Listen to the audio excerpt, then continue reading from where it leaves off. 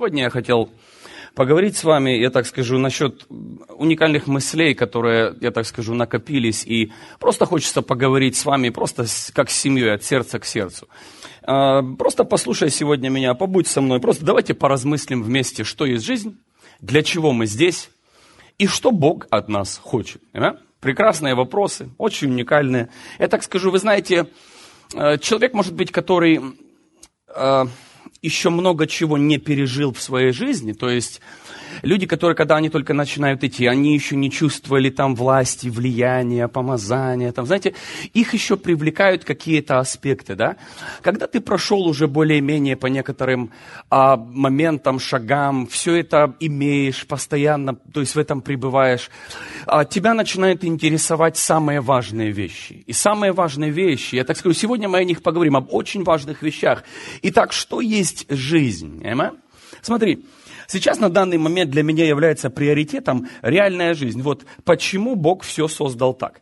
И почему верующие ведут себя так, как будто нам все нужно вокруг изменить. Я имею в виду все. Начиная с нашей погоды, заканчивая уровнем помазания, который и я хочу. Понимаете, вот у христианства есть очень уникальные вещи. Мы не умеем наслаждаться периодами нашей жизни, в которых мы находимся. Мы пропускаем с вами всю жизнь, или живя в прошлом, или идя в какое-то будущее, которого нет. Мы теряем наших детей, как они растут. Мы теряем цветочки, птички. Мы теряем просто прекрасные взаимоотношения со своим супругом только по одной причине. Потому что нас куда-то несет, и нам что-то хочется постоянно изменить. И мы недовольны тем, что мы имеем. Дорогие мои, вот сегодня об этом и пойдет речь. Бог не помещал тебя в что-то, что нужно изменять.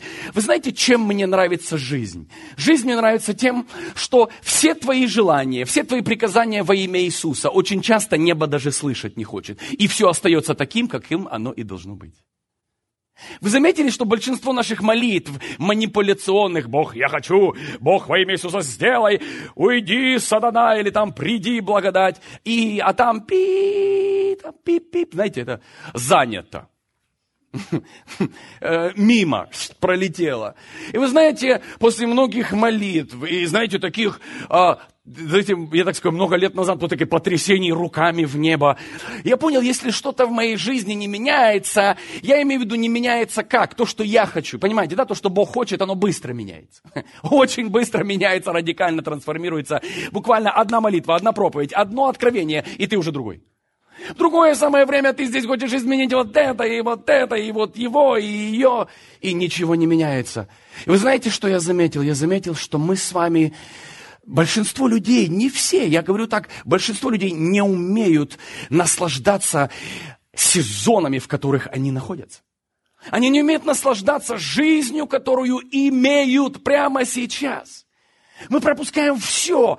Почему? Потому что мы желаем что-то изменить. И это что-то, оно не меняется. Мы нервничаем, вкладываем туда годы жизни, минуя самый важный момент. Я должен синхронизироваться, войти в гармонию с тем местом, людьми, ситуациями, даже с самыми нехорошими ситуациями. Войди в мир и покой, ведь ты ничего не можешь изменить. У тебя есть два выбора: или нервничать, психовать, или успокоиться и принять как есть. Все понимают? Большинство того, что сейчас в твою жизнь приходит, ты не можешь изменить. При всем твоем желании. Я не могу изменить при всем моем желании. И вы знаете, а Бог мне просто сказал: сынок, а почему бы тебе не успокоиться? А почему бы тебе не жить в мире с собой и с тем, что я тебе дал? Бог, мне это не нравится. Говорит, а я тебя не спрашивал. Точно так, как я не спрашивал, когда давал тебе нацию, рост, цвет глаз, сколько пальцев на твоих руках. Вообще, благодари Богу, что у тебя все пальцы есть, что у тебя 2 глаза работают.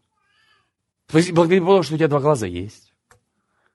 Знаете, почему христианство неблагодарно? Потому что оно всегда смотрит, чего у них недостает. А ты, наоборот, выключи все, что тебе недостает, и вспомни того, что другим недостает, и сразу почувствуешь себя в победе, в благословении. Не так ли? Вы знаете, жизнь, она очень относительна. Давайте сегодня поговорим об этом. Okay? Знаете, ведь Небесный Отец, Он не просто так создал землю. Не просто так в Эдем насадил Адама и Еву. Мы не говорим сейчас о грехопадении, мы не говорим сейчас об этом, это время этому было, мы об этом говорили, и нужно будет, доберемся. Я имею в виду, почему бы нам не любить жизнь?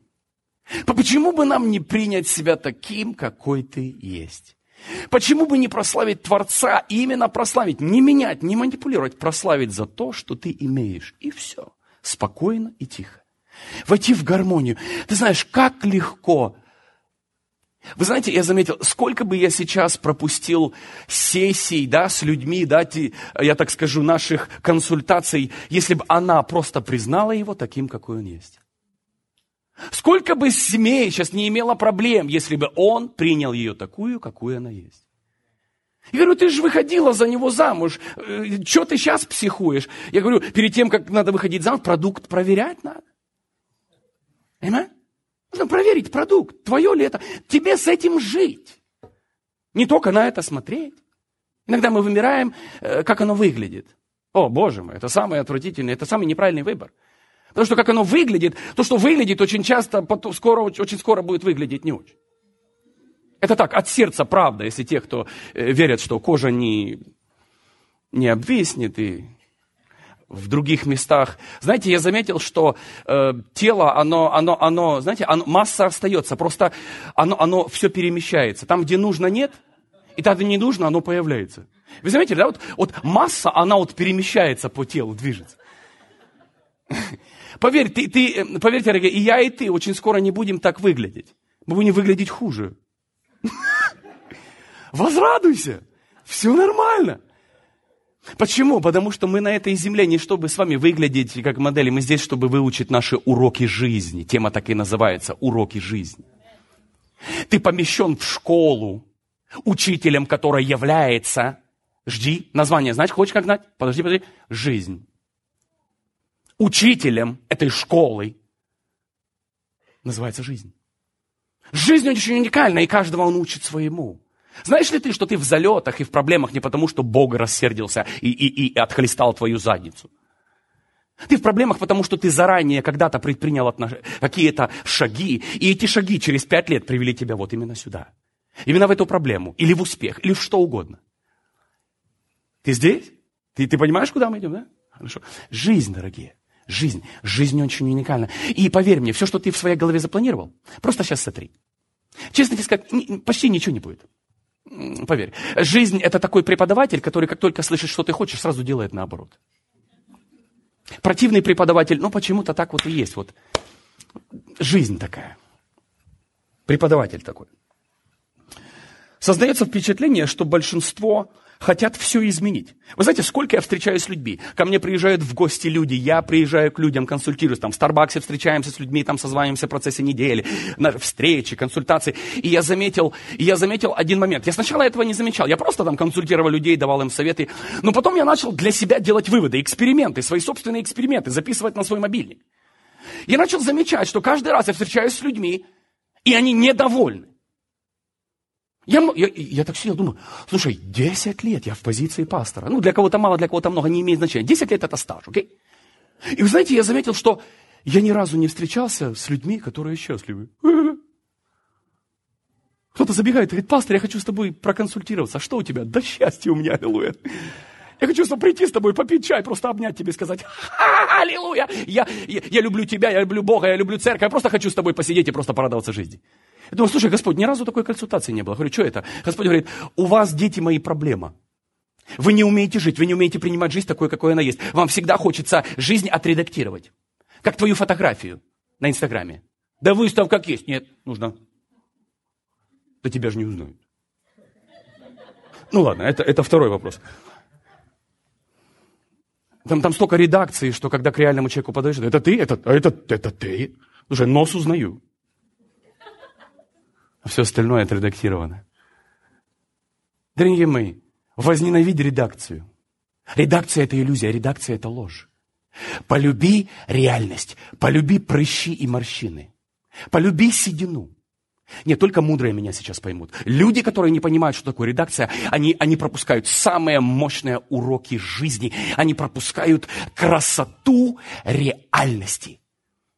Вы понимаете, что Бог в одно время просто уморился от идеального и создал нас? Абсолютный не идеал. Кто в этом зале идеал? Поднимите руку. Никто. Те модели, которые там, вот, там знаете, на обложках, они тоже не идеал. Они тебе сами скажут, здесь это вообще фотку подправили, здесь там силикона добавили, там еще что-то сделали, чтобы сделать красивее. Дорогие мои, идеала нет. Почему нет идеала? Значит, идеал не есть смысл, не есть фокус. Значит, реальность есть фокус. Мудрые научились любить реальность. Они научились признавать роды новопоявившегося человека. И также научились признавать похороны. Кто-то понимает?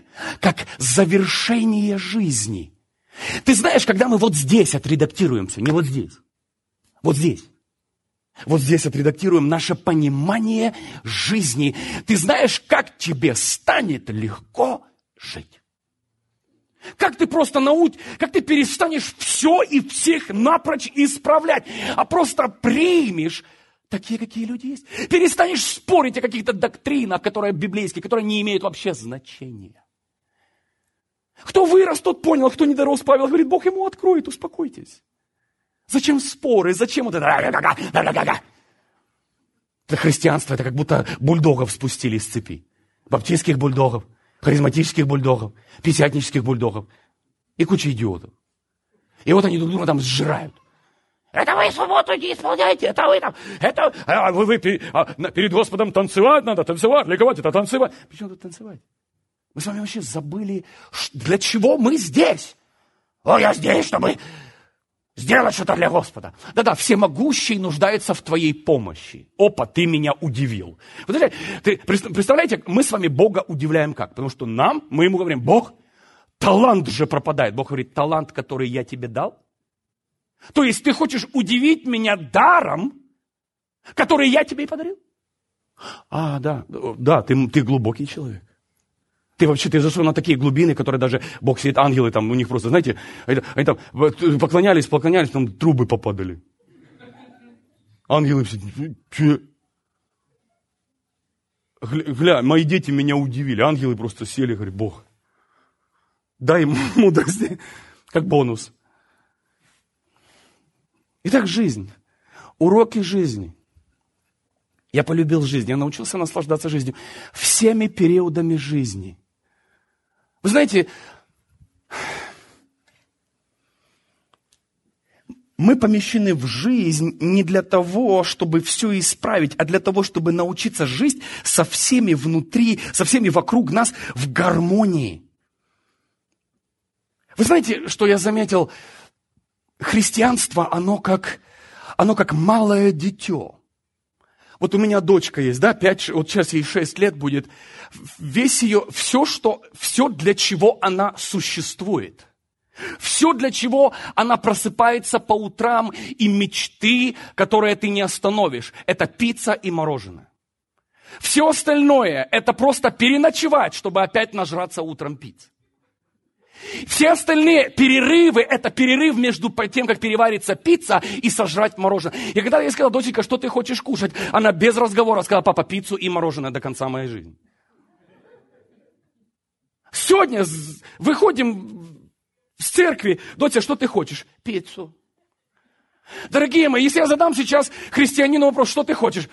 Пробуждение, движение, славы, чудес, знамения, а остальное все это перерыв между чудесами, знамениями, славой. Так что ты делаешь? Так, это знаете, это настолько, это такой огромный маразм. Это говорит о том, что ты абсолютное дитё, и ты попал в какую-то иллюзию. Ну, вот у учеников было. Ты имеешь в виду то, что ученики описали, это было? Ты не видел их каждый день, каждый момент, каждый их, когда им не признавали, когда у них атаковали. Ты прочитал Деяния, говоришь, я так хочу. Да у них перед Деяниями, они там, молитвы сколько шли. Потом после Деяний там гонения настали, многие из них умерли. Мы читаем столько с вами хайлайты. Знаете, как американцы говорят, highlights. Это просто моменты яркие, светлые, знаете, захватывающие моменты. Просто описали в Деяниях. И мы сидим, живем с вами конфетами. Мечтаем о мороженом. мечтаем о пицце. Что ты хочешь? Пробуждение хочу. А сейчас что ты делаешь? Я в депрессии сижу и Богу говорю, почему нет славы твоей на земле? Это все равно, что, знаете, человек, который любит лето. Он настолько любит лето, что он не хочет жить ни зимой, ни весной, ни осенью. Он сидит, он в плавках, весь год в плавках. Нет, я тебе хочу объяснить, насколько мы с вами в проблеме, окей? Он сидит в плавках, он в маске, он в трубке. У него ласты на ногах. У него все, он полностью обмундирован, у него акваланги. Вот он ходит в этом обмундировании, в ластах, и он говорит, все, я иду против зимы. Господь, когда этот период в моей жизни закончится? Алло, не, вы со мной, да? Я вас не потерял, нет? Это напоминает мне некоторых харизматов. Вот он обмундирован в ласты, в маске, в аквалангах, знаете, трубка там все эти, и вот он весь вот ходит вот это, в гидрокостюме. Весь год. И он не признает зиму. Да сними гидрокостюм, одень сапоги, варежки. И иди снежную бабу скатай. Наслаждайся каждым сезоном своей жизни. Придет лето, оденешь ты свои плавки и ласты. Нет, он сидит, это как христиане, как жизнь, плохо. И знаете, и у него иногда там раз в полгода прорыв бывает. И все, вот это все, для чего он живет. Это пицца и мороженое. Все остальное это ожидание. Как мне? Плохо дела. Я Богу говорю, он не слышит. Он слышит. Сейчас сезон другой. Сейчас никто не плавает. Сейчас все катают снежные бабы. Я не хочу, это все от дьявола. Наслаждайся осенью. О, Господи, смерть пришла. Смотри, как деревья умирают. Гля, все пожелтело. Гля, все опало. Господи, сатана, дух смерти, выйди с клена. Выйди, дьявол, выйди. С клена. Говорит, наслаждайся. Бегай по этим листьям. Девчата, как всегда, там валяются в листьях, корону с листьев делают. Бомбы, наслаждайся. Наслаждайся осенью. Нет, мы должны изгнать дух смерти из дерева, чтобы оно всегда было зеленое. Но это ж смерть. Нет, это сезон. И даже дереву нужно отдохнуть от листьев. Представь себе, братан. Нет, вы со мной, вы не потеряли меня, нет? Вы здесь? Я говорю сейчас к людям, которые думают, а не которые ждут мороженое. Пастор, заканчивай быстрее, давай будем молиться, чтобы бомбануло, аллилуйя! Давай, быстрее затыкайся, быстрее. И будем Стоп. А жить? А дышать? Да даже понос нападет, наслаждайся. Все нормально, это сезоны. Чего ты улыбаешься? Это тоже часть жизни. Все понимают, да? Это значит, что сейчас тебя жизнь учит урокам, ты съел что-то плохое. И жизнь говорит, не кушай больше грязными руками вот в той забегаловке. Ты говоришь, хорошо, больше не буду. Это тоже жизнь. Чего ты улыбаешься? Я абсолютно не религиозный человек, я говорю то, что я думаю. И грех мне, если я перестану говорить то, что я думаю, я религиозным человеком стану. Наслаждайся жизнью. О, нет. Хорошо. Вы знаете, однажды в жизни я понял, что для Бога не так важно, что ты делаешь для Его царства. И тут у харизматов сейчас пойдет мандражка. Как это? Я рожден, чтобы для Бога пахать до конца жизни. Аллилуйя, аминь. Все сказали. Я сказал. Ты смотришь на меня и думаешь, воу. Дорогие мои, я за чудеса. Но чудеса не должен я проталкивать, они должны следовать за мной из-за моих отношений и любви к моему Богу. Бог не должен за мной успевать. Он говорит, ух, ты даешь. Гля, братан, дай, небо еле успевает. Ангелы еле материал успевают подвать. Ты такой весь занятый весь, аллилуйя. У тебя даже нет времени просто, поехать с детьми в парк. Взять их на какой-то там в кино мультик посмотреть. Ты занят, ты духовный, это все от плоти. Отойдите от меня, дети. Дьявол, убери их отсюда. Отойди, дьявол, отойди от меня, сатана. Кино тебе. В аду кино будет. В аду кино не будет. В аду будет плач и скрежет зубов. Я думаю, не надо сатане приписывать ничего. Успокойся. Вы понимаете, что я говорю? Жизнь, она нам дана. Вы знаете, такое чувство создается, вот когда мне на консультацию люди приходят, такое чувство создается, что он весь в искушениях, все на него душу налегли атаки. И такой, знаешь, хочется сказать, брат, давай мы, вот в его представлении это все, он должен стоять в какой-то робе, у него не должно быть никаких интересов, все искушения вон, все закатать бетоном. Чтобы не было ни травки, ни кошечек, ни собачек, ни цветочков, ни дерев, ничего. Все бетоном. И к Богу стремится душа моя. Что? И ты смотришь на этих христиан, это детство, вот все, что он хочет, Господи. И такой хочется ему сказать, слушайте, мне для вас, для всех, вот хочется вот создать отдельную планету, закатанную бетоном, и всех вас туда отправить. Чтобы вы искали Бога 24 часа в сутки. Да, если бы Бог это от тебя требовал, он бы не помещал, он не давал бы тебе жену, мужа, детей, кота, помыть посуду. Вы знаете, сначала я думал, Господи, я сидел, вычислял, если я перестану чистить зубы, сколько это я в год времени сохраню для тебя, Иисус. О, аллилуйя. Бог говорит, нисколько. Когда зубы посыпятся, ты у доктора больше проваляешься. И моя теория рассыпалась. Я говорю, так, зубы будем чистить. А если я не буду мыться, Господи, что будет? Он говорит, ничего не будет, и никого не будет рядом. Я говорю, хорошо, теория тоже пропадает. Я был такой харизматик, такой, о, Господи, все для тебя. Каждое мое дыхание для меня. Уйди от меня, ты отвлекаешь меня от Иисуса. Вы смеетесь, я утрирую, да, я смеюсь.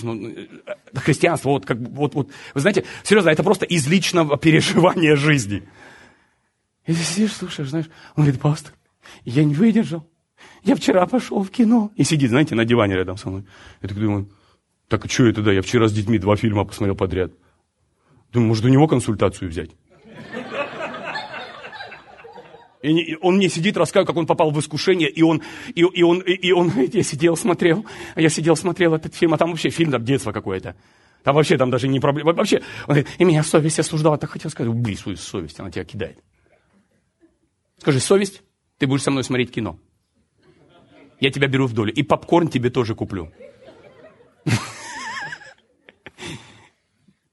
Успокойся!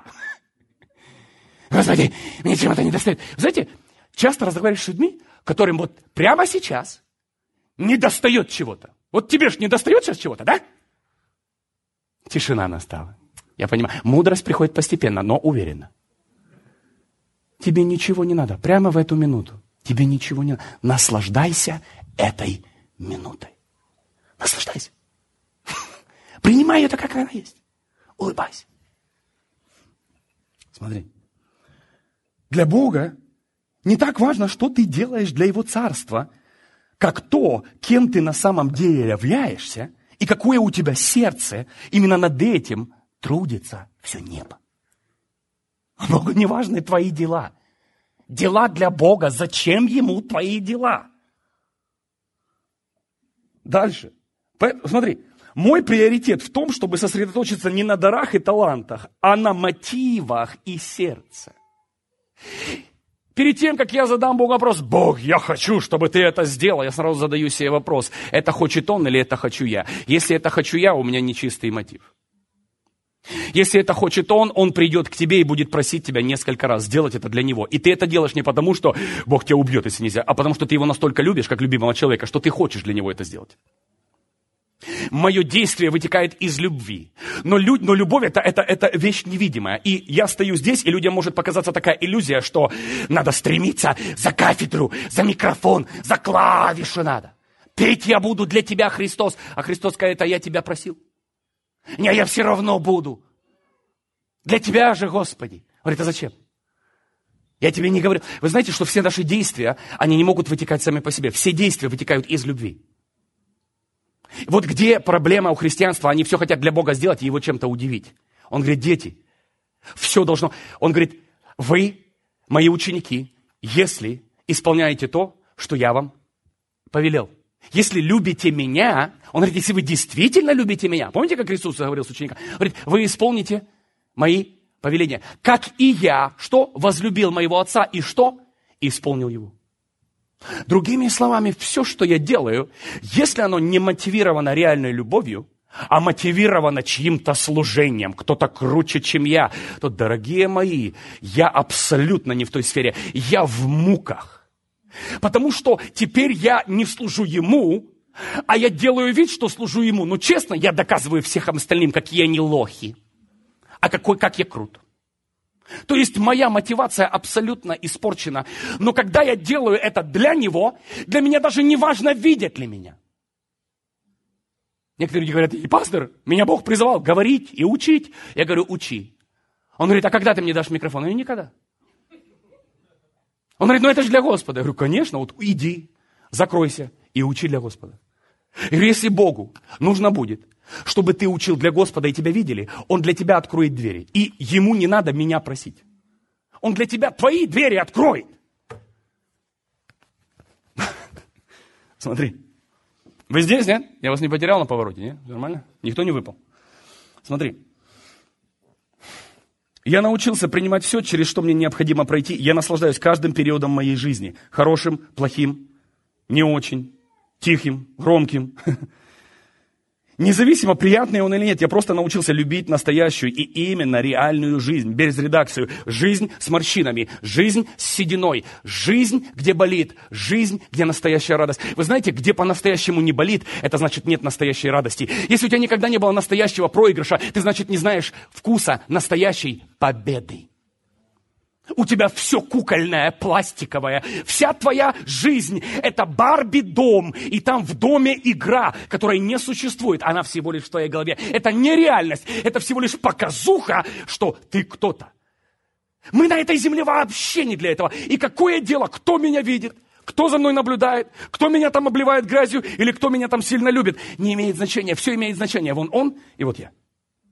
Для чего я на этой земле? Для того, чтобы дать возможность жизни научить меня.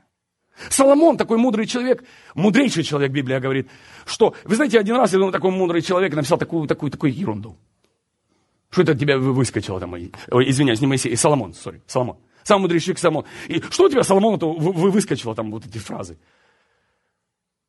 Фраза, он сказал, да, что нет ничего лучше, чем человек, который делает то, что он любит и наслаждается, я своими словами говорю, и наслаждается делами рук своих. Я говорю: что? Любишь, что он делает?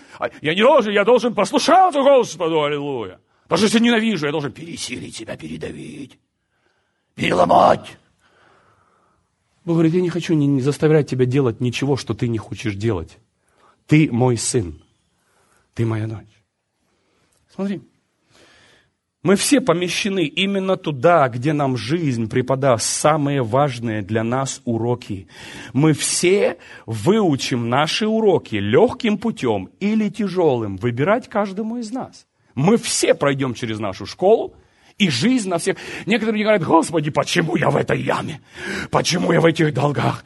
Почему, Господи, у меня такие налегли искушения на душу мою? Биллы пришли, теперь пришли коллектор agency, машину мою укатили. Господи, она же моя. Если бы она была твоя, за ней бы не пришли ее хозяева. Вы знаете, я говорю: а ты наоборот делай так. Если ты в кредит берешь свой 70-инчовый, дюймовый, да, телек, вот сразу несешь телек и говоришь: Господи, во искушение на душе моей. Сел в новую машину и говоришь: Господи, во я залетел. Не, мы такого не делаем. Мы говорим: Господи, нету денег выплачивать за это все. Нет, ты уже запустил механизм, который приведет тебя в долги. И если ты не способен доплатить, если ты покупаешь больше, чем ты способен выплатить, Бог мой, все закончится крахом, все закончится долгами. Все закончится якобы проклятием. Но это опять же, говорю, вы заметили, что все мы предпринимаем именно те решения, которые нужны нам и которые научат. Если тебе этот урок не нужен, ты не предпримешь эти решения, значит, тебе этот урок не нужен, ты через него проходить не будешь. Те проходят через долги и проклятия, которые не имеют мудрости в распоряжении финансами. Только они попадают в долги и проклятия. Те люди, которые имеют мудрость в распоряжении финансами, никогда не попадают в долги и проклятия. Заметили? Дорогие мои, вы должны понять, что мы все заходим в наши уроки. Хотим мы это или нет, каждый из нас прямо сейчас находится в своих уроках жизни. Все, я, ты, все. Все, кто смотрит, все, кто слушает. Все мы находимся прямо сейчас, на данный момент, в уроках своей жизни. Жизнь преподает нам сейчас уроки. Неважно какие, но все мы учимся прямо сейчас. Смотри. С самого рождения мы помещаемся в процесс, чтобы найти и познать, открыть себя. Мудрые люди Мудрые личности, которых Бог призывает, дети Его, все, буквально все обернут во благо. Все. Смерти, я так скажу, долги, они выйдут, и после этого станут еще сильнее. Люди, которые, я так скажу, от Бога подальше, каждое искушение, по их словам, или каждая атака, она будет разъединять их с Богом и будет разрушать отношения еще дальше. И этот человек просто еще тупеть будет дальше. Поэтому я так скажу, жизнь тебя учит или ты продолжаешь кулачонками в небо трясти? Смотри. Последствия, слушай внимательно, последствия за совершенные нами поступки и есть уроки, которые содействуют детям Бога во благо. Последствия за совершенные мною поступки и есть уроки. Хорошие уроки или плохие. То есть, что тебя сейчас последствие какое было? Ты скажешь, вот у меня было такое последствие, вот у меня было такое последствие, вот у меня было благословение. Это значит, ты где-то запустил благословение, и оно вернулось к тебе. Ты где-то запустил проклятие или кинул кого-то, и потом оно пройдет круг и вернется к тебе утрясенное уже, с наваром. И кинет тебя. Господи, а это откуда? Стоп. Дорогие, вы должны понять, что ничего из пальца не получается, из ничего не может на тебя прийти что-то.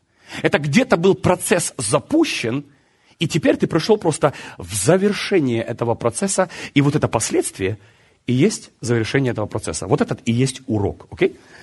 Смотри, что говорит Библия. Римлянам 8:28. Римлянам 8:28 апостол Павел пишет. И мы знаем, читаю современного, и мы знаем, Бог действует с теми, слушай сюда, кто любит Его. Опа, любовь. Кстати, мы пойдем чуть дальше в любовь, объясню некоторые вещи. Итак, кто любит Его, и с теми, кого призвал Он во исполнение намерения своего. Опа. И смотри, и вот ключ. Им Он все обращает во благо. Все. Вы слышите, что я говорю? Все обращает во благо. Знаете, что я вынял из этого стиха? Это значит, у меня столько будет вещей, которые нужно будет обратить во благо. Это значит, мне нужно будет... Вы понимаете, что Библия никогда не говорит, все обращается во благо, если у тебя все благо. Если у тебя одни мороженые пиццы. Бог не говорит, я им все оборачиваю в мороженые пиццы. Я им все обращаю во благо. Это значит, что у меня столько будет пролетов, ошибок. Я столько раз буду спотыкаться, ошибаться, что Богу нужно будет все это собрать и сказать, сынок, не горюй, я это все обращаю во благо. Все со мной? Все здесь? Смотри. Если ты попал в определенную ситуацию, это значит, что тобой были сделаны шаги и приняты определенные решения, которые и привели тебя в этот урок. Именно таким образом мы помещаемся в ситуации, через которые мы познаем себя и собственное сердце. Прямо сейчас все мы в школе, все мы ученики. Каждый момент, приятный или нет, в который мы попадаем, строит или разрушает нас в зависимости от того, в каком состоянии находится наше сердце. Вы знаете, я заметил одну вещь. Жизнь такая штука, что, я так скажу, я научился принимать, просто входить в гармонию и в мир с тем, что я имею. Вы знаете, в любой ситуации, сразу скажу честно, дорогие, в любой ситуации тебе просто нужно принять решение, будешь ли ты это менять, или ты просто войдешь в гармонию. Вы знаете, недавно мы покупали с женой просто, знаете, въехали в новый дом, и нужно было купить мебель, да, и я так скажу, сразу мы пошли и начали выбирать и то, и там столы, и стулья, и там тумбочки разные, все. И вы знаете, такой, врывается такой муж такой весь, знаете, все хочет, как хочет, и все будет, как он сказал. И врываю, говорю, так, тумбочки будут эти, а вот это будет здесь, вот такие будут эти, вот такие будут диваны. Знаете, я все уже в своей голове решил. И здесь врывается, знаете, и здесь жена просто приходит и говорит, нет, это с этим не сочетывается, этого не будет, вот это мы купим, вот это мы не купим. И абсолютно вся моя теория разлетелась. Во мне сразу поднялся такой маленький мужичок там внутри, знаете, мужичонка вскочил. Он говорит, как это будет? Ты мужик, ты сказал, эти диваны будут, и вот эти полки, вот эти все, вот эти стучки, все будет, вот это будет стоять. И знаете, и мужичонка внутри такой настаивает, да, ты ж мужик, у тебя бабло. Я такой пощупал, да, вроде у меня. Ну, ты купи. И знаете, и потом включается здравый смысл. Потом такая мудрость так тихонько говорит, можно на митинг ваш, мужской? И я пустил мудрость на наш митинг. И мудрость так тихо, спокойно говорит, слушай, купишь ты. Ты же потом постоянно сидеть будешь, и твоей заднице всегда дискомфортно будет. Потому что жена этого не хотела. Она постоянно будет на тебе косяки бросать. Знаешь? Вы знаете, у американцев есть такая хорошая пословица. Happy wife, happy life. Аминь. И вы знаете, мудрость мне сказала. Она говорит, твоя задница через месяц не будет различать, на каких диванах она сидит. Говорит, представь, ты сейчас плюешь на эту тему, завязываешь, даешь жене выбрать, что она хочет, потому что все равно ты 24 часа в сутки будешь проводить в своем офисе, и остальные несколько секунд в гараже. И ты знаешь, и мудрость победила. Вы знаете, у того мужчинки, который там поднялся, знаете, у него не было аргументов, говорит, да, правильно, и убежал. Мудрость победила, мы сделали, как жена хочет, и сейчас у меня все спокойно. И знаете, насчет у меня чего спокойно, чего я не купил. То есть я все хотел, а этого все нету. И я говорю, слушай, ничего нет, и как-то хорошо. Но это уже мужчины со стажем могут это сказать аминь. Все остальные скажут, я скажу, женщина, ты кто? Дорогой мой сопливый мужчинка, ты еще не понял, кто такая женщина. Что, дорогой мой, поверь мне, если она перекроет те экраны, ты будешь готов и диваны нести на плечах в магазин. Ладно. Отдельная тема.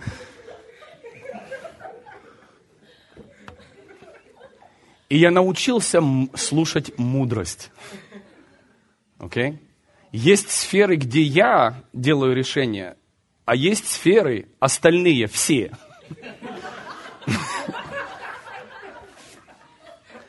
В которых жена делает решения. И самая мудрая та жена, которая отдает мужу попонтоваться. Она просто намного взрослая, говорит, понтуйся. Мы-то знаем, кто в доме хозяин. И он там просто где-то там, знаете, полаял, там понты поколотил, там показал. Даже никто не в теме вообще. Смотри. Так, это, кстати... Она говорит, нормально. Самое главное, чтобы тебе спалось хорошо.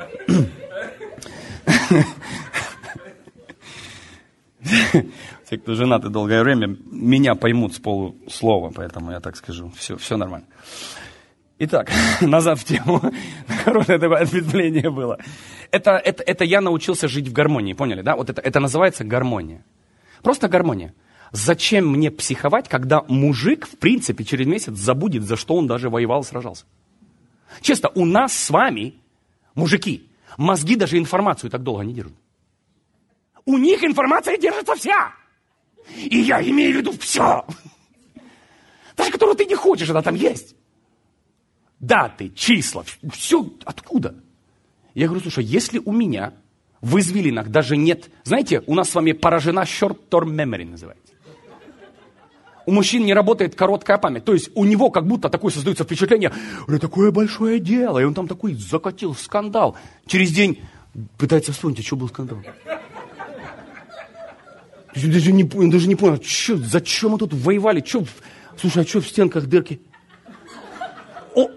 И я потом понял, что вот это все, это ж мусор. Я ж все равно ничего не буду помнить. Согласился, или я победил. По глазам жены утром я вижу, что, по-моему, я победил. Но если честно, то, я проиграл. Победил я на день, но проиграл минимум на месяц, алло. И этот мне проигрыш еще будет там, знаете, вылазить и вылазить. Поэтому я решил в семье проигрывать. И у нас мир и порядок, аллилуйя. И у нас победила любовь, аллилуйя. Любовь! Смеешься. Жаль мне молодые пары. Они не выучили этот секрет. Это секрет гармонии и благословения. Аллилуйя. Смотри.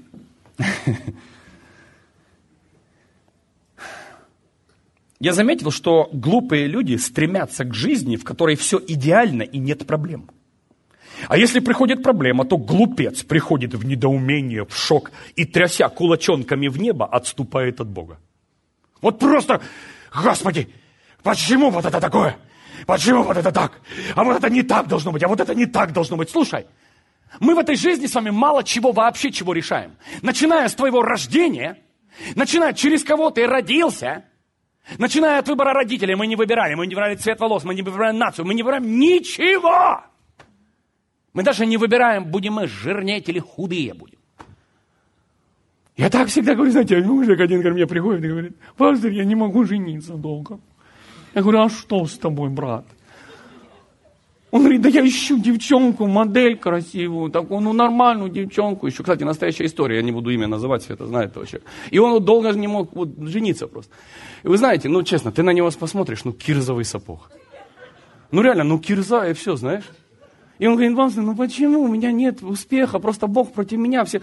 Я говорю: а куда ты смотришь? Я говорю: тебе нужно просто найти кирзовый накрашенный сапог. И будет 2 сапога. Все. Успех. Вы знаете, тебе нужно просто успокоиться. Кстати, это мудрость, это глубина. Я ему это не сказал, но так хотелось. Так хотелось преподать урок мудрости. Знаю, как скажу это все, это же больше же не друг. Сейчас убежит, дверью хлопнет. А так хотелось бы. Итак, дальше идем. Кто вообще сказал и кто обещал, что твоя жизнь это будет устелена цветами, шоколадным маслом, нутеллой и удовольствиями? Кто вообще сказал, что такая жизнь? Вы знаете, глупые люди, они все хотят, чтобы идеально было. Заметили, все. У них вся жизнь это идеал. Они стремятся к идеалу, они стремятся к совершенству, которого нет. Как только тут залатал, прорвало там. И вы знаете, я заметил просто: успокойся. Успокойся. Найди подобное себе, будь с подобными тебе. Езди, на чем позволит тебе твой карман. Наслаждайся отношениями с тем, кто вокруг тебя. Не надо искать: я хочу только быть со звездами, я хочу быть только... И нас несет куда-то. Мы хотим постоянно отредактировать все. Убрать тех, кто вокруг нас, и приблизить того, кто с нами не хочет быть и не будет. И у нас эта вся жизнь, она в суете. Мы постоянно сорванные, нервные, постоянно молимся о том, чего Бог даже не планировал. И у нас просто хаос. Вместо того, чтобы просто сказать: стоп. Я прямо сейчас признаю себя таким, какой есть, благодарю Бога за все, ничего просить не буду. С этого момента я вхожу в гармонию со всеми элементами и говорю Богу спасибо за все, и говорю: Иисус, тебе еще раз, ничего мне больше не надо. Я просто сейчас начинаю входить в процесс любви всего и всех, кто вокруг меня. Все. Ты увидишь, как поменяются приоритеты. И я понял одно: если я не могу поменять жизнь, но могу поменять себя, или у тебя второй момент – ты не захочешь менять себя, но захочешь подгонять под себя все вокруг. Чего невозможно. Окей? В конце будешь разочарован. Я понял, если я не могу изменить погоду, друзей, людей, я просто меняю себя. И это значит, я иду наименьшим путем противостояния. Я меняю себя, и теперь меня не раздражают вот эти люди, которые выражаются там гадко в мою сторону. Меня больше не раздражают сплетни сплетников. И почему? Я просто принимаю решение. Просто не реагировать, и все. Смотри. Но мудрые, как, например, Иов, умеют из самой кошмарной ситуации взять полезный урок и прославить Бога. С самой кошмарной ситуации. Кошмарнее, чем Иова, никто не попадал. В один день забрано все. Дети, все. Деньги, слуги, поля, все имение, все. Сидит без ничего. И здесь он оборачивает. Говорит: нагим я пришел. Вы заметили, что он не сказал: во, я попал. Он не сравнил себя с чем-то там: Господи, как на меня теперь люди посмотрят. Что это? Вчера тут хоромы были, а сейчас что? На Тойоте езжу, аллилуйя. На запасках. Господи, о, ужас. Он спокойно сел и сказал: знаете, с чем он себя сравнил? Он сравнил себя, он сказал, знаете что? Он сказал: нагим я пришел сюда. И нагим уйду. Можете себе представить, ему невозможно было... Другими словами, он представил в голове: есть ли кто-то в худшем состоянии, чем я? Задержался на минутку И, наверное, сказал, нет. То есть уже, ниже не падают. И он сказал, так, теперь я сравню себя с тем, как я сюда пришел. Он говорит, я без ничего пришел и без ничего иду. Да будет имя Бога благословен. Дорогие, ты можешь себе представить? Написано, и при этом Иов не согрешил ни в слове, ни в деле. И Бог просто, вау. Дорогие мои, вот это оно. Умеешь ли ты войти даже в самом кошмарном сезоне твоей жизни в гармонию с той ситуацией, в которой ты находишься? Можешь ли ты? Дорогие, я не говорю, что кто-то из нас попадет в ситуацию Иова. Дорогие, нас туда Бог даже не допустит. Его охрана нас покрывает. Можешь ли ты даже до его там не добраться? Можешь ли ты сейчас войти в гармонию со всеми даже нехорошими вещами, в гармонию и сказать, да будет имя Господне благословенно. Ничего не хочу, ничего не прошу. А вот это требует силы, а вот это требует мудрости. Смотри. Жизнь именно поэтому прекрасна. Знаете, когда я научился наслаждаться жизнью, когда я понял, что я ее изменить не смогу. Она абсолютно не поддается контролю и человеческой манипуляции. Все, что я в своей голове там нарисовал планы, я потом понял, не все по моим планам работать не будет. Потому что, чтобы мои планы сработали, это значит, все вы должны побыть в моей голове и согласиться со всеми моими теориями. А у людей это такой, знаете, люди это как ветер. Он сегодня здесь развернулся и пошел в другую сторону. То есть и все твои планы, представь, рухнули. Поэтому я так сказал, я ничего не планирую. Вообще ничего. Абсолютно. Я принимаю все как есть. Я наслаждаюсь жизнью. Я вхожу в гармонию со всеми, что вокруг меня есть. И я просто не парюсь, потому что я изменить не могу. Не могу. Вот скажи мне, ты паришься по поводу своего роста? Ты скажешь, да, парился, когда был еще молодой. Ну, а сейчас? Ты даже забыл, что ты короткий. Серьезно. Скажи мне, как тебя время ввело в гармонию. Время, и ты просто, Господи, что это такое, ты такой-то, всем это смотрел. Ты короткий такой, короткий. А потом время проходит, входишь в гармонию с этой информацией, и говоришь, короткий. Я не короткий, я мобильный. Я не короткий, это вы там огромные мужичины, там никуда влезть не можете. Говорит, я компактный, аллилуйя. Перерисуй свою реальность. Не надо морозиться, кто-то там заморачивается, бедный не может ни в машину залезть, ни там не вылезти откуда-то. Такой огроменный, там складывать надо втрое. А ты там шурх, и ржешь с этих здоровья. А он там бедный не может там влезть одной ногой. И потом говорит, что, когда у вас появится нужда, говорит, вы к коротким прибегаете. Потому что они только могут залезть туда, полезть там, в эту щельку пролезть. Дорогие мои, наслаждайтесь жизнью. Наслаждайся своим ростом, возрастом, чем угодно.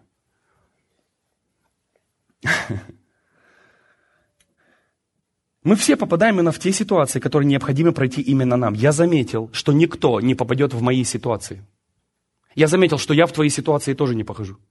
Вот почему, знаете, некоторые глупые срываются и говорят, ты не знаешь меня, ты не понимаешь меня. Да вообще не... Конечно, о чем мне тебя понимать? Ты влип из-за своей головы.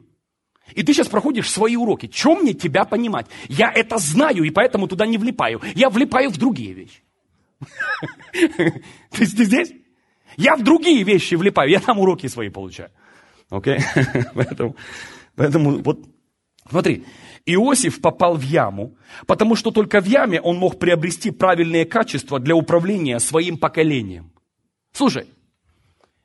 Иосиф попал в яму. Сначала он брыкался, сначала он сходил с ума. Его там оставили на всю ночь. День и ночь, написано, он провел в яме. И день и ночь. Они выкопали яму, бросили его, потом ждали, что с ним взять, убить или продать. Что самое интересное, он сначала выл, сковчал, и потом что? Он вошел в гармонию с ямой. Он вошел в гармонию с ямой, успокоился, его продали. Он прославил Бога за то, что его не убили, а продали. И это началось очень уникальный процесс подъема Иосифа. Его продали в дом Потифара, раб. Можете себе представить, этот раб Иосиф, проданный сейчас, ни за что, просто кошмар, его просто предали, продали, выкинули. Здесь он опять принимает решение не психовать, нервничать и раздражаться по поводу этой ситуации. Он решает что? Войти в гармонию с домом Потифара, войти в гармонию с полями и начинает настолько любить то, где он и то, что он делает. Дорогие мои, кто может полюбить дом рабства? Настоящие чемпионы. Кто может полюбить поля? Кто может быть... Знаете, мы сидим так, о, Господи, когда этот сезон закончится. Вы знаете, и я заметил, что у Иосифа не было плохих сезонов, только по одной причине, как он расположил свое сердце. Он попал в дом Потифара, и здесь самый начальствующий. Потом опять заминочка, проблема. Раз-два в тюрьму попадает. Не проходит там время короткое. И в тюрьме уже начальствующий. Уже в тюрьме, все, он уже не сидит, он уже ходит по тюрьме. Написано, он уже там был начальствующий в тюрьме. Он с тюрягой вошел в гармонию. Потом прошло время. Он спокойно, вы заметили, он опять переходит в царство спокойно. Опять выходит в царство и опять входит в гармонию уже не с тюрягой, а входит в гармонию со всем Египтом и начинает им управлять. Дорогие мои, вот это оно. Научился ли ты наслаждаться каждым сезоном? Зимой, весной, осенью, летом? Или ты просто дитё, глупое дитё, которое ждет мороженое и пиццу? Все остальное мы психуем и ничего не хотим делать. Только пробуждение и чудотворение, а все остальное не от Бога. Нет, дорогой мой, извини меня, все от Бога. Сезоны тишины от Бога, приливы от Бога и отливы от Бога, тишина от Бога и шум от Бога. От Бога все. Научись наслаждаться всеми сезонами своей жизни. Потому что, поверь мне, повторите за мной такую фразу, не всегда так будет. Вы знаете, почему мне эта фраза нравится? Если ты сейчас в плохом состоянии, не всегда так будет. Если ты в хорошем, не всегда так будет. Поверьте, эта фраза относится ко всем. В каком бы ты сезоне. Кстати, эту фразу, знаете, где я увидел? В офисе у одного пастора. Стол, и над столом висит картина. Я подошел ко мне и близко, и написано, не всегда так будет. И когда я задал вопрос этому пастору, говорю, слушай, а что не всегда так будет? Он посмотрел на меня, улыбнулся, говорит, вот что у тебя сейчас? Я говорю, у меня сейчас такой прорыв. Он говорит, не всегда так будет. И вы знаете, я получил огромное откровение. Настоящая история. Над его столом висит картина, не всегда это будет. И мне это настолько мудрое выражение, поэтому успокойся и не заморачивайся. Потому что не всегда так будет. Слушай дальше. Я заметил очень один отвратительный момент. Большинство живут или в прошлом, или в полном иллюзии будущем. Вы знаете, что когда я начал разбираться, вот знаете, консультации проходишь с людьми, встречаешься, много разных писем получаешь, я заметил, что люди не живут сегодняшним днем. На Земле 7 миллиардов людей. Честно сказать, обман. На Земле, наверное, 1 миллиард людей. Потому что одни живут там, другие живут вот там. А здесь живет совсем немного людей. Поэтому так скажу, дорогие мои, что нужно быть очень-очень аккуратным, потому что, смотри, ты не можешь жить в прошлом или в полном иллюзии будущем. Они теряют сейчас, они теряют сегодня. Знаете, сколько я встречал людей в возрасте, которые говорили, знаешь что, я потерял отношения со своими детьми.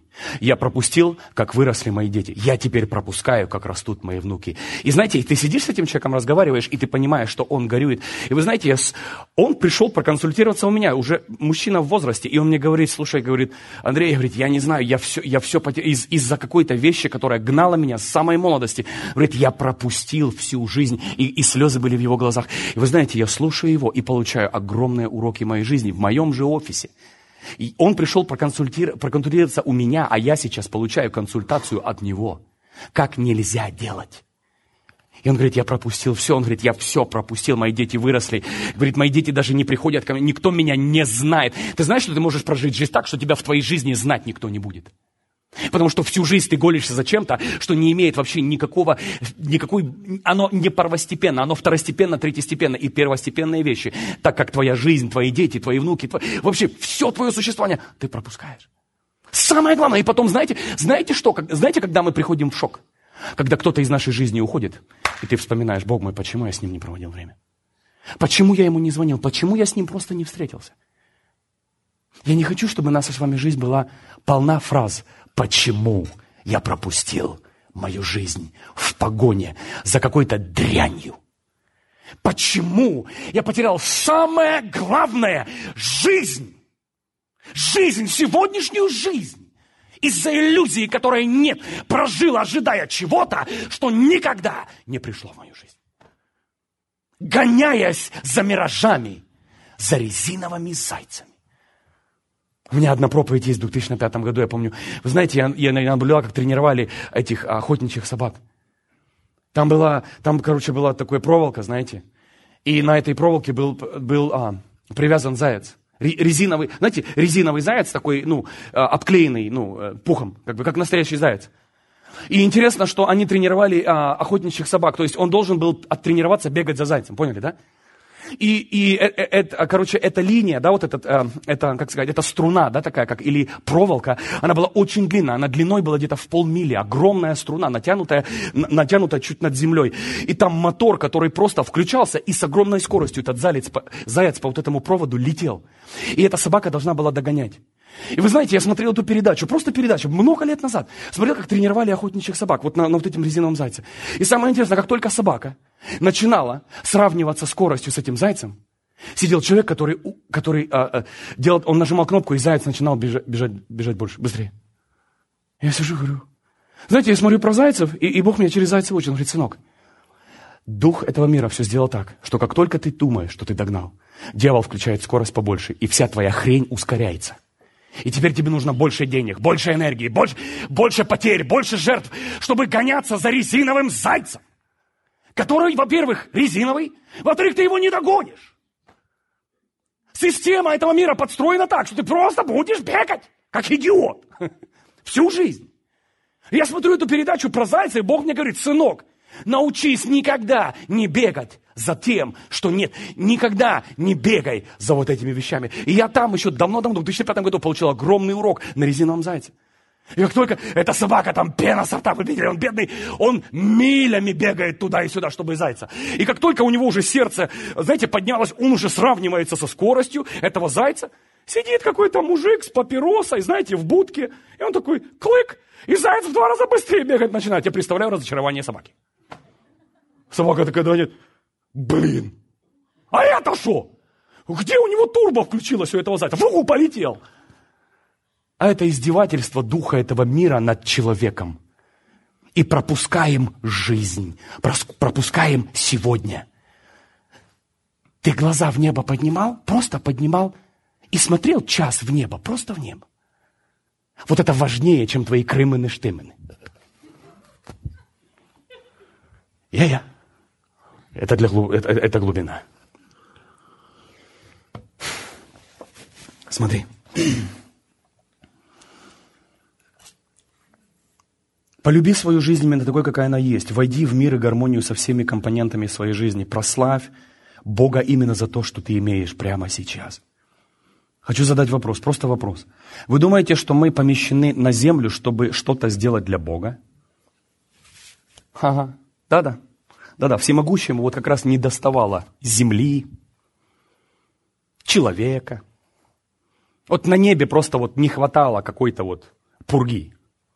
И вот он просто создал землю и сказал, вот теперь вы будете на меня работать, спасать людей. О!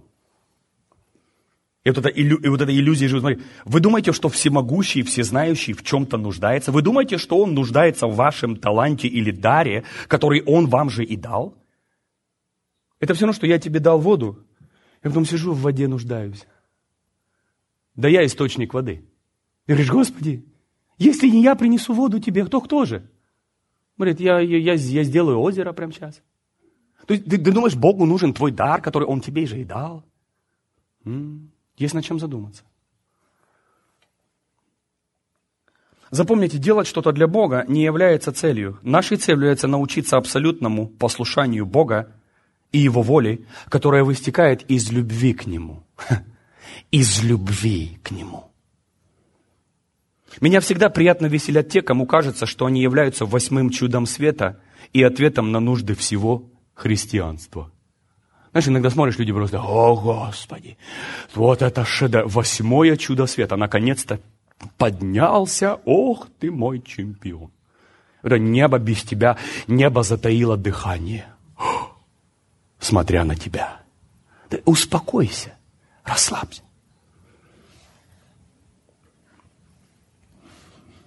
На земле нам необходимо познать, кто мы и что находится в нас. Я здесь, дорогая церковь, чтобы познать дизайнера его и познать себя. Дизайн.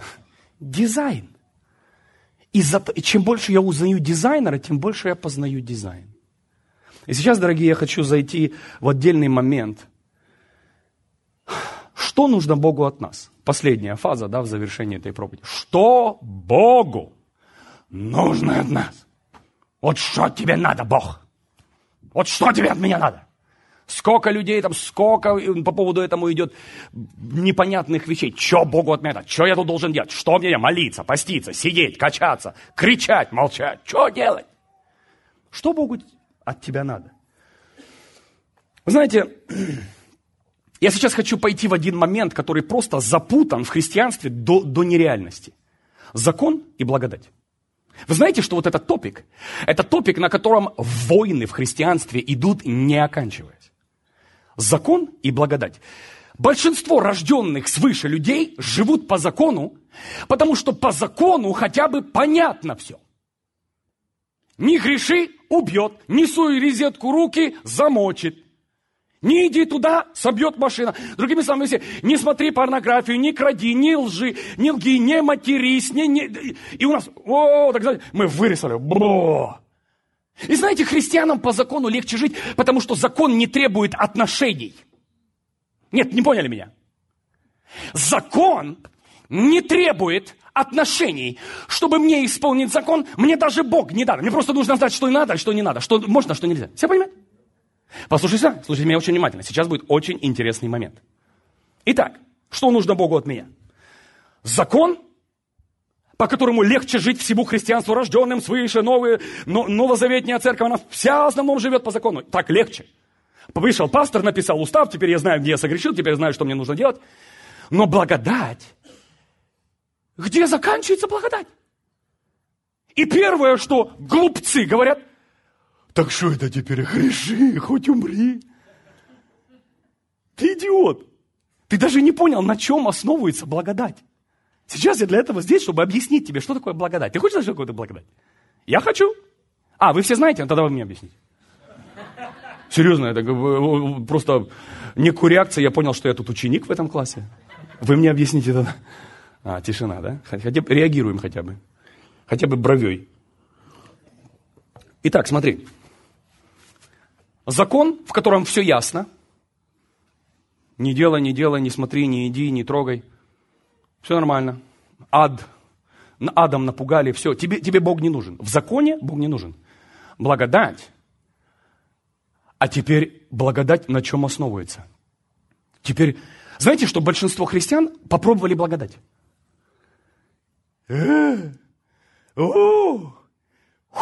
За твое здоровье, небо! Выпьем за мою свободу. И попали в благодать. Благодать идиотов завела еще в худшее состояние. Теперь он, не поняв благодати, ужрался, обсмотрелся порнухи, пошел там какие-то публичные дома, там натрахался там до выката глаз, там просто обнюхался там просто какой-то белой пудры, там обкурился травы. Это в благодати! О, Господи! Ты идиот! Ты не понял, что такое благодать. Послушай меня внимательно. Итак, что есть благодать? Благодать, она основывается на любви. Послушай меня внимательно. Итак, если тебе кажется, что благодать – это обкуриться, обсмотреться, то это значит, что ты не знаешь того, кто дал благодать. Все здесь? Объясняю. Благодать основывается на взаимоотношениях. Нет взаимоотношений, ты никогда не поймешь, что такое благодать. Слушай сюда. Итак, кто из вас без ума влюблялся? Я имею в виду без ума. Без ума это значит, вот влюбился и все. И у тебя кроме этого объекта любви больше в голове ничего нет. Поднимите руку. Все остальные, желаю вам того же. Скажите мне, объясняю. Скажите мне, может ли, когда ты влюбился, у тебя в голове нет ничего, кроме объекта твоей любви? Твоего, например, жениха, невесты, да? Вот просто влюбились, просто без ума втрескались. Это говорит о том, что... Объясняю. Вы знаете, что грех, он вложен в тебя еще до твоего рождения в ДНК.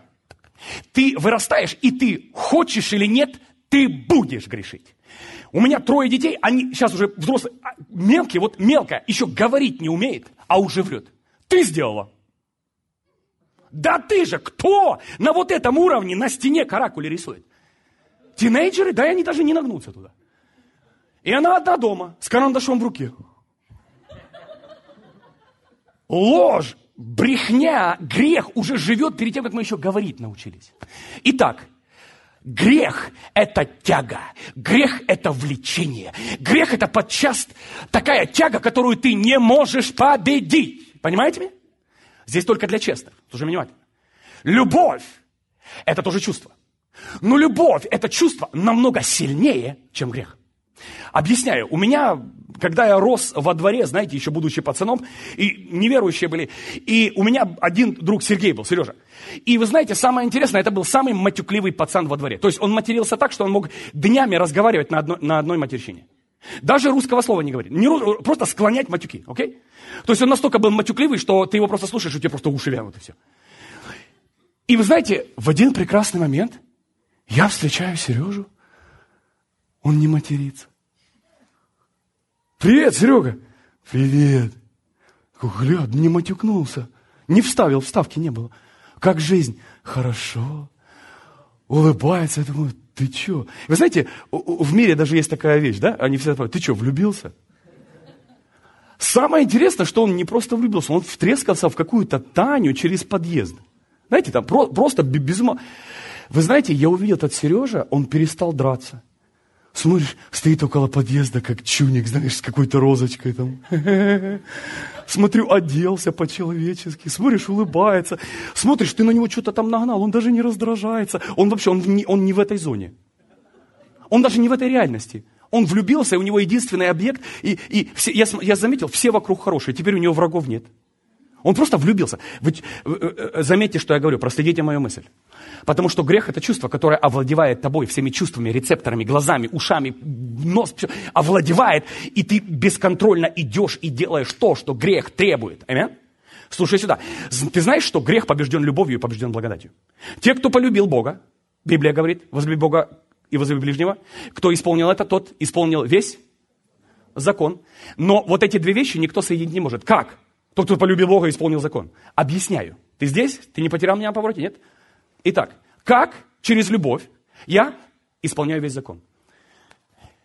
Теперь любовь, которая захватила мною в сторону Бога, настолько сильнее тяги к греху, теперь я автоматически исполняю закон, даже не борясь со грехом.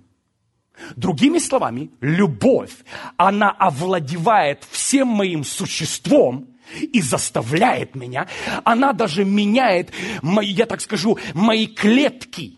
Она даже меняет мое поведение. Любовь трансформирует речь. Любовь реформирует мышление. Любовь изменяет все мои действия. Я говорю сейчас о земной любви, церковь. А можешь себе представить, что сделает любовь к Богу? Дорогие мои, это может только понять тот, кто влюблялся, или кто любит Бога сейчас просто без ума. Те люди, которые говорят, так что теперь грешить можно? Это значит, они схватили благодать, которая не познав любви. Тот, кто познал любовь, для него благодать, это просто, другими словами, объясняю. Я люблю мою жену. Мы уже практически 20 лет вместе. Я люблю ее и никогда ни на что не променяю. Я люблю и буду любить до конца моей жизни, потому что, когда я делал этот союз до конца моей жизни. Это партнер на всю мою жизнь. И вы знаете, самое интересное, скажите мне, блудить грех? Грех. Заниматься с грязью. Скажите, врать грех? Грех. А делать зло, бить грех. Да? Но скажите мне, и если я не бью, не ругаюсь, не матерюсь, не краду, все это, да, вот 10 заповедей, да, я это исполняю, да, а теперь скажите мне, если я люблю мою жену, буду ли я бить, ругаться, материться, блудить? Я не имею в виду, знаете, люблю, я имею в виду влюблен без ума. Скажите мне, я буду это делать? Нет. Значит, что? Я исполнил что? Весь закон. Вы чувствуете, некоторые люди пытаются получить благодать и не грешить. Ты никогда с одной благодатью не справишься. Ты попадешь в грех. Но когда благодать, основанная на любви, ты не хочешь больше причинять Богу боль. Потому что любовь захватила твое сознание и все чувства. Теперь я все это делаю, основываясь на любви к моему Богу. Все, что я делаю, может показаться, что я делаю это, и мне должен. Нет, я это делаю, потому что влюблен, и потому что мой любимый сказал мне это делать в данном сезоне. Вы что-то взяли для себя? Смотрите, сейчас я хочу закролить это и поставить точку, но перед этим я обязательно пройдусь вот сюда. Смотри. Все, и я имею в виду все, должно основываться на любви. Бог есть любовь. Исполнение всего закона в любви к Богу и в любви к ближнему. Другими словами, я влюбляюсь в Бога настолько сильно, что против Него теперь я грешить просто не хочу. Не хочу. Теперь вторая фаза. Я должен продолжать двигаться в любви, чтобы моя любовь захватила любовь. Теперь я должен быть захвачен любовью к творению Бога.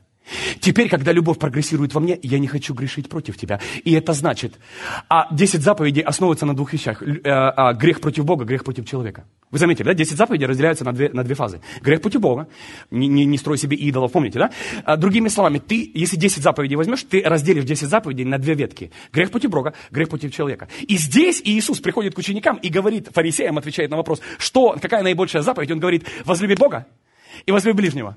В этом, если ты это исполнишь, ты исполнил весь закон, и все пророки находятся в этом. Это говорит о том, послушай сюда.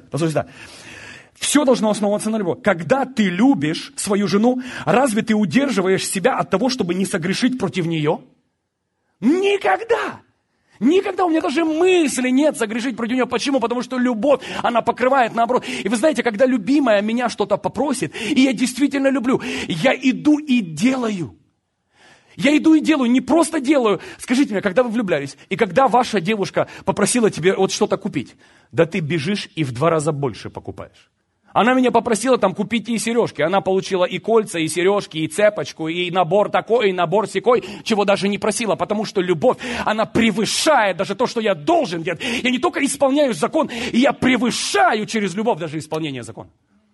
Потому что любовь, она захватывает, и грех наравне с любовью не может удержаться. Теперь, когда у меня есть отношения с моим Богом, мне закон не нужен. Зачем мне и тебе закон, когда я влюблен в Него и каждый день исполняю закон? Я не говорю об ошибках, я не говорю о каких-то отступлениях. Я человек, Иисус сказал, что вам нужно будет ноги омыть, потому что вы по земле ходите. Мы об этом не говорим. Я говорю о том, что я исполняю 10. Я не грешу против людей, я не грешу против Бога. Есть ошибки, которые я достигаю в себе, знаете, над характером работаю и так далее. Есть моменты, мои моменты. Но я захвачен любовью к Нему, и я прогрессирую в любви к тебе, чтобы полностью совершилась моя любовь Христа во мне завершилась. Итак, смотри. Ты любишь, и именно поэтому ты не будешь грешить против своего любимого. Из любви вытекает послушание. И может показаться со стороны, что я делаю что-то для Бога. И иллюзия состоит в том, что людям кажется, ну ты же делаешь для Бога, я тоже хочу делать. Мое делание основано на любви, которая основана на послушании. Любовь, послушание, действие. Все здесь? У христианства наоборот. Действие – это значит любовь. Нет. Сначала идет любовь, потом идет от любви просьба. И из просьбы вытекает мое действие. И я хочу то, что я делаю, делать еще больше и лучше, чем он просит. Потому что я это делаю из любви к нему. И поэтому люди говорят, вот почему ты это так? Потому что я это не делаю для человека. Понимаете, да? Ты не выслуживайся перед человеком. Ты все это делаешь для Бога. И поэтому твоя продукция всегда будет качественная, она будет плодотворная, она будет касаться жизни, менять людей. Неважно, любишь ты мой стиль или нет. Это не имеет значения, какими словами я выражаюсь. Не имеет абсолютно никакого значения. Это мой стиль, я с ним вырос и уйду с этой жизни, с моим стилем. Поэтому я так скажу, дорогие, но все из моей жизни вытекает из любви к Богу. Все мои действия вытекают из моей ненормальной привязанности к Нему. Все здесь? Слушай дальше. Итак, Богу противны дела, если в них нет любви. Вот почему Ему противны исполняющие закон, когда у них нет отношений с Богом. Всем исполняющим закон, адвентистам, субботникам, всех хочу задать вопрос. Ты Бога любишь? Ты влюблен в Него без ума? Или ты просто делаешь дела, и у тебя с Богом нет никакого отношения, ты просто делаешь из-за страха не попасть в ад? Вы думаете, Богу нужны кто-то, кто его боится и исполняет все из-за страха? Окей, Господи. Да Он нас поставил на эту землю, просто призвал сюда, чтобы найти, чтобы полюбить, и полюбили Его назад. Все это сделано для любви, ради любви, потому что Он любит. И все я делаю не потому, что я пастор, Бог мой. Я это делаю, потому что Он попросил меня это сделать, и все. Если бы Он меня попросил сейчас лежать на лужайке, я бы лежал бы на лужайке для Него. Неважно.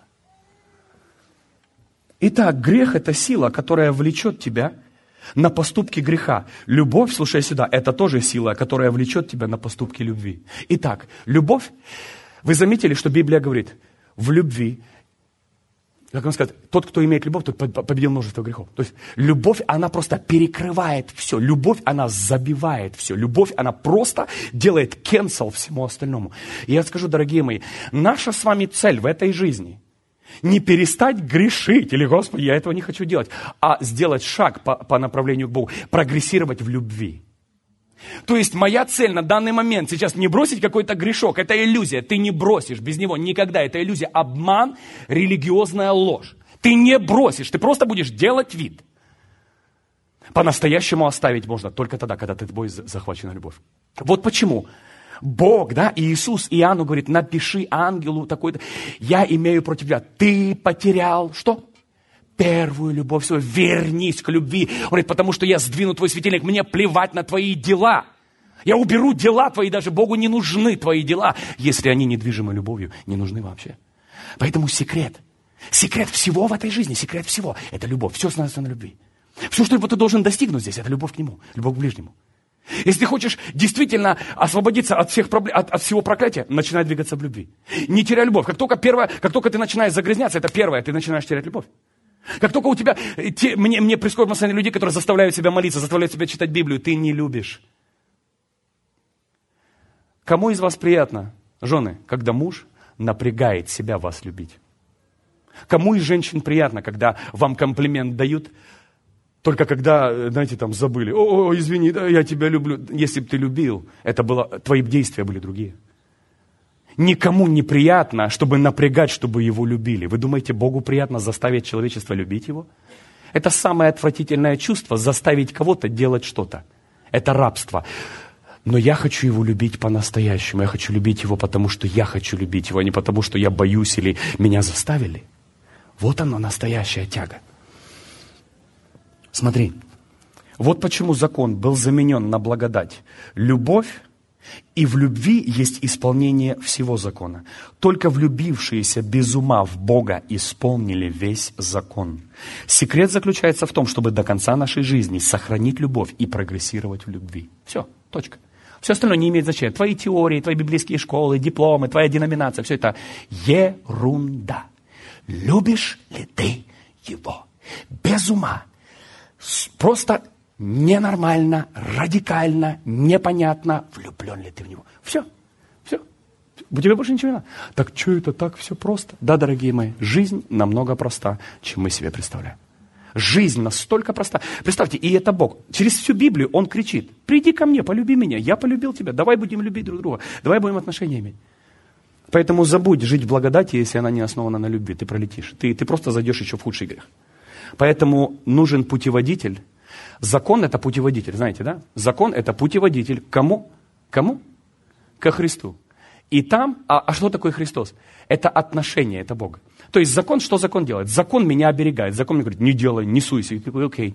И закон ведет меня к Иисусу. И закон меня отдает Христу. Теперь я со Христом обнимаюсь, мы любим друг друга, и теперь я живу в благодати. Закон привел меня ко Христу, с которым начались отношения любви, и из-за любви к Нему я теперь исполнил весь закон. Все поняли? Все очень просто. Все очень просто. Смотри. Итак, последняя фраза заканчиваю. Для меня самые важные компоненты – это любовь и послушание.